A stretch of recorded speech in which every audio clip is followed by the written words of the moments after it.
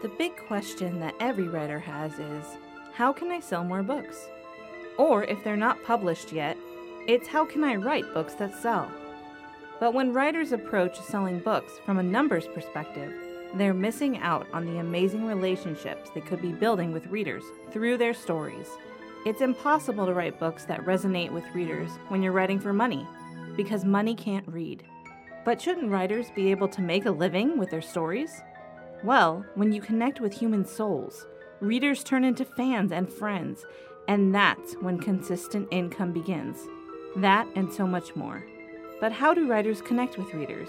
That is the question this podcast aims to answer.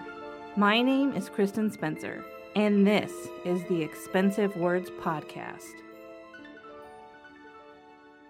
Okay, today we are going to start the Story Boot Camp Episode 5, which is where I'm transitioning the story that I wrote, which was an autobiographical story, into the beginnings of my short story, which I'm going to write over the next 4 or 5 days.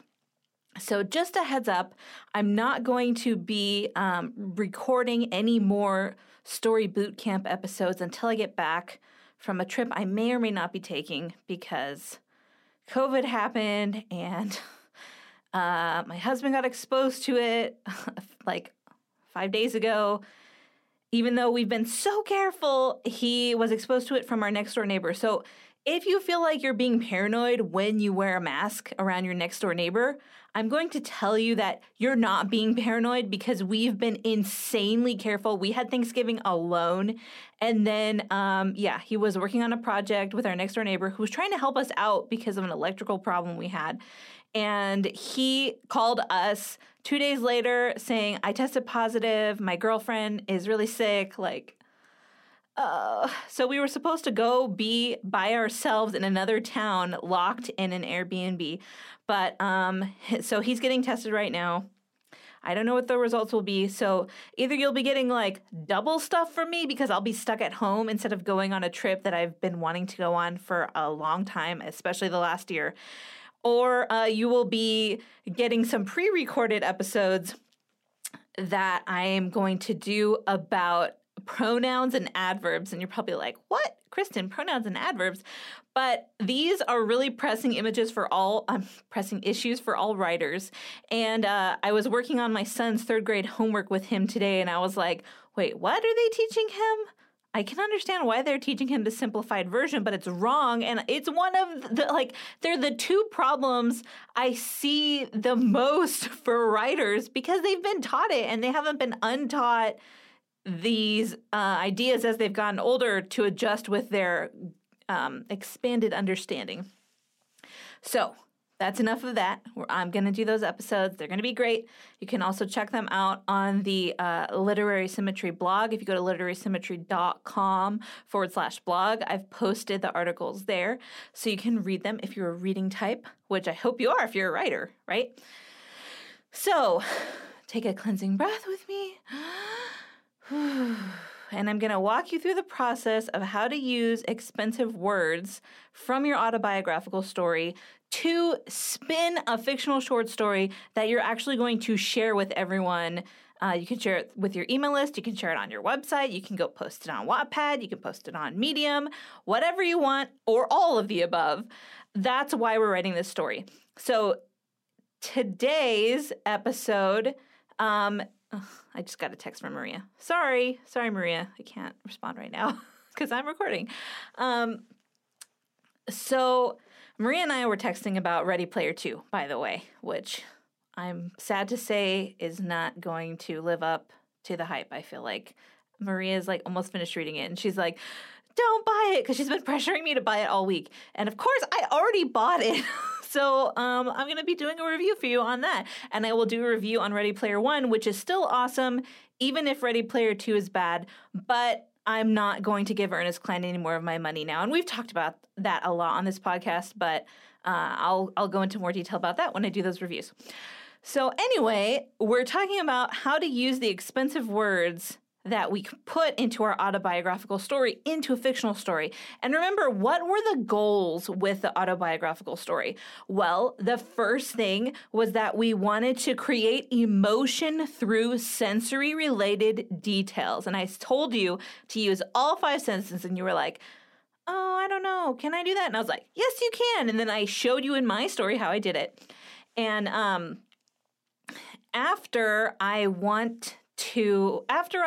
give away the story that I'm preparing for the person who I'm preparing it for, which is Travis's aunt, I'm going to post the story in its edited glory on the Literary Symmetry website and on my own personal website, which is confidentnobody.com. And that way I can just direct you straight to it, and I'll add a link in the description for the podcast episodes so that you can find that. But so listen, that story is about momentary joy which turns bitter because of loss. And I wanted to capture the joy in a bottle in a way, but also to kind of understand that the bottle is tinted blue because of grief.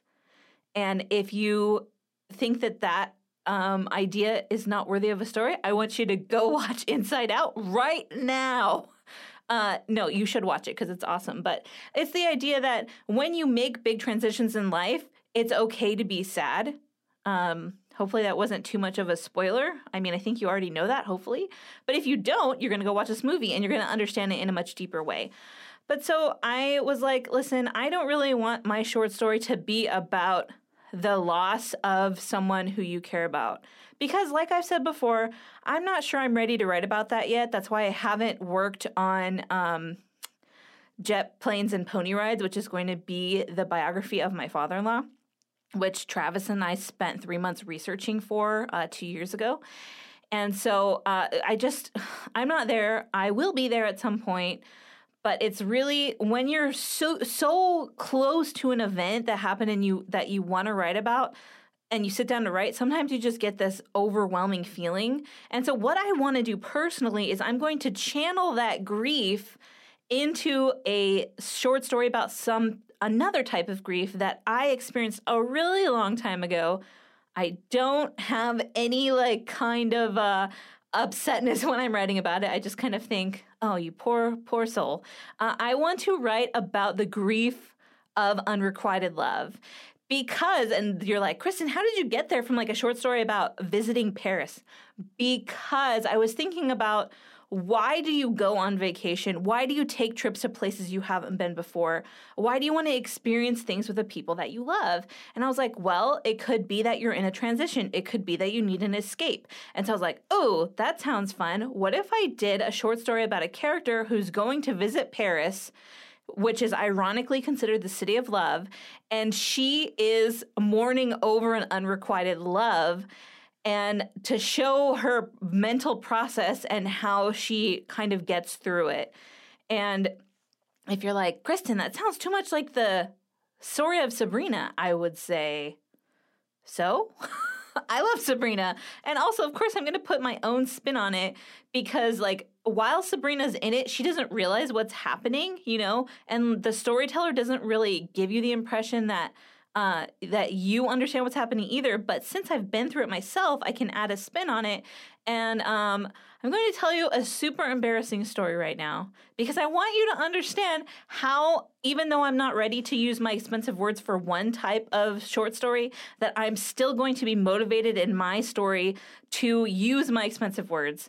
And so I'm going to talk about someone we will call George, okay? George is not his real name, all right? But the thing is, I really like this guy in high school. This is so embarrassing. I just kind of was like, I felt so worthless, and I thought he was so nice. If he liked me, that it meant that I wasn't worthless. And I put so much pressure on him. I'm really sorry if you're watching this right now, George. You know who you are, I'm sure. And anyone who I went to high school with is going to know exactly who I'm talking about because it was so obvious that I was obsessed with him. And so at some point, I think he liked me back because my friend told me that he did. But I just totally blew every opportunity. One time he came to sit with me for lunch and I was just quietly reading In Cold Blood by Truman Capote, which is crazy good, but also ethically sketchy, which I could do a whole article about that or a podcast about that. But I just was like so nervous I couldn't say anything. And after like 15 minutes, he's like, you know what? I'm going to go sit with my friends. And he left. And I was like, oh my gosh. And then things got crazier. At some point, I broke up with my boyfriend so that I could like see if he wanted to date me. He didn't want to. And then like I asked him if he wanted to go to prom with me as like a last ditch effort. And he's like, I'll think about it. And I was like, do I really want to go to prom with someone who who's not dying to go with me? So I called my ex-boyfriend who was living in Arizona at that point. Different boyfriend, by the way. I dated way too many people in high school. And so he was like so excited because he had already said he wanted to take me. And he's like, I'm driving out there. Don't worry about it. We're going to have a blast. We did have a blast. The guy who I had asked to prom ran into my prom date at least 5 times. So I don't know, was he mad? Who can say? But so I was like, it would be really fun to write about unrequited love. And so as you can tell, I'm not like super upset about this story anymore. But I remember what it felt like to be so upset and to try to tie my worth into another person, which never works out, by the way. And that's what Confident Nobody is about. And hopefully that will be coming out in 2021. Woo!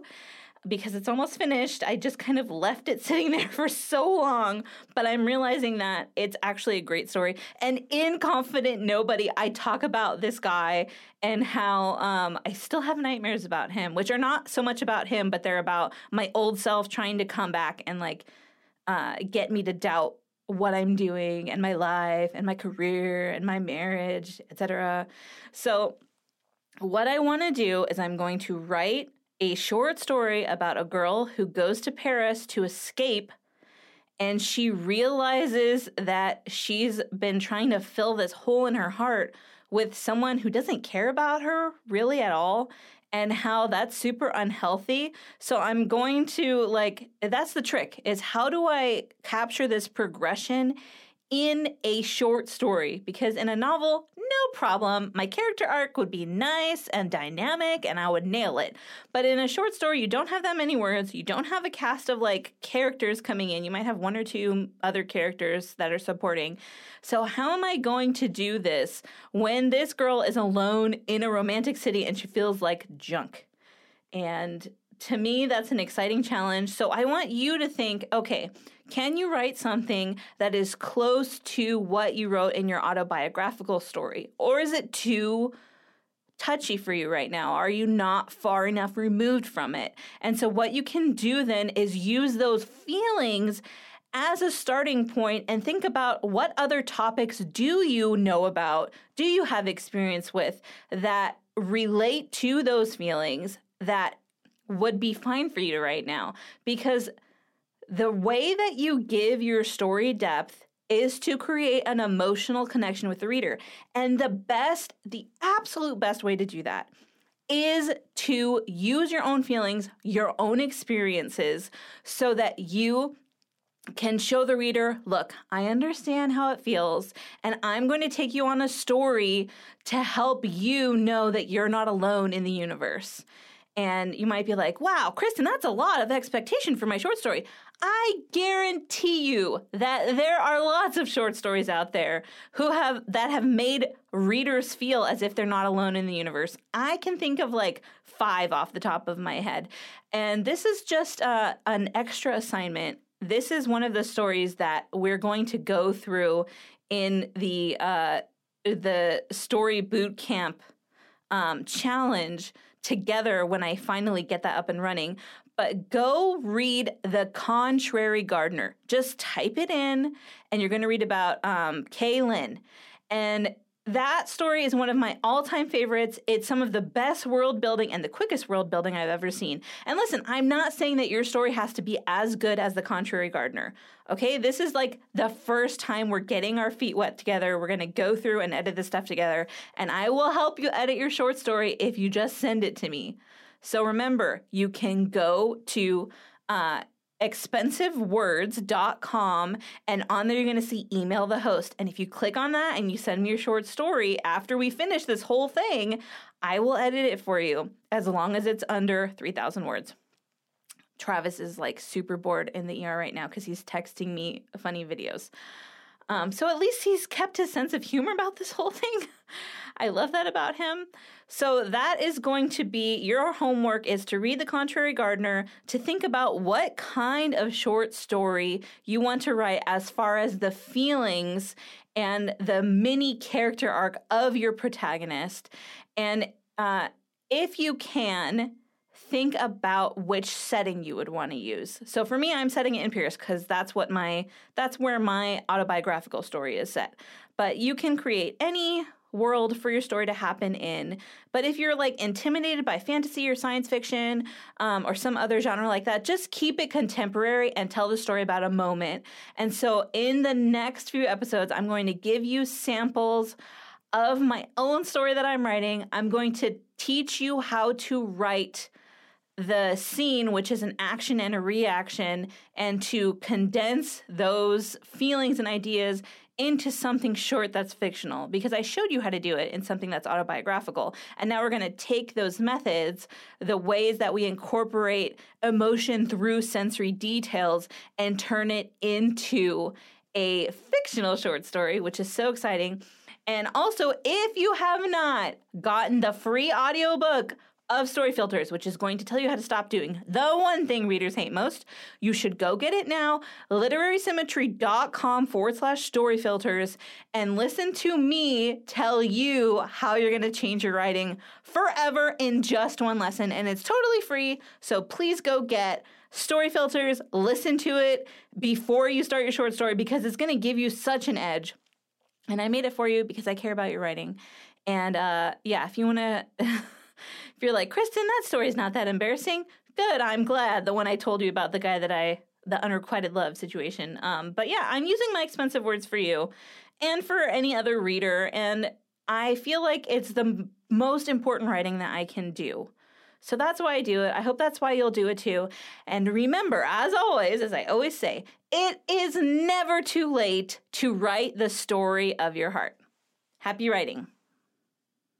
This has been Kristen on the Expensive Words podcast, pouring out my heart for you, my wonderful listener.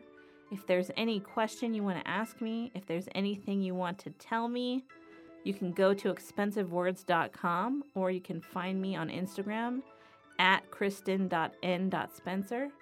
And I would love to hear your wonderful writing thoughts from your amazing writing brain. Happy writing.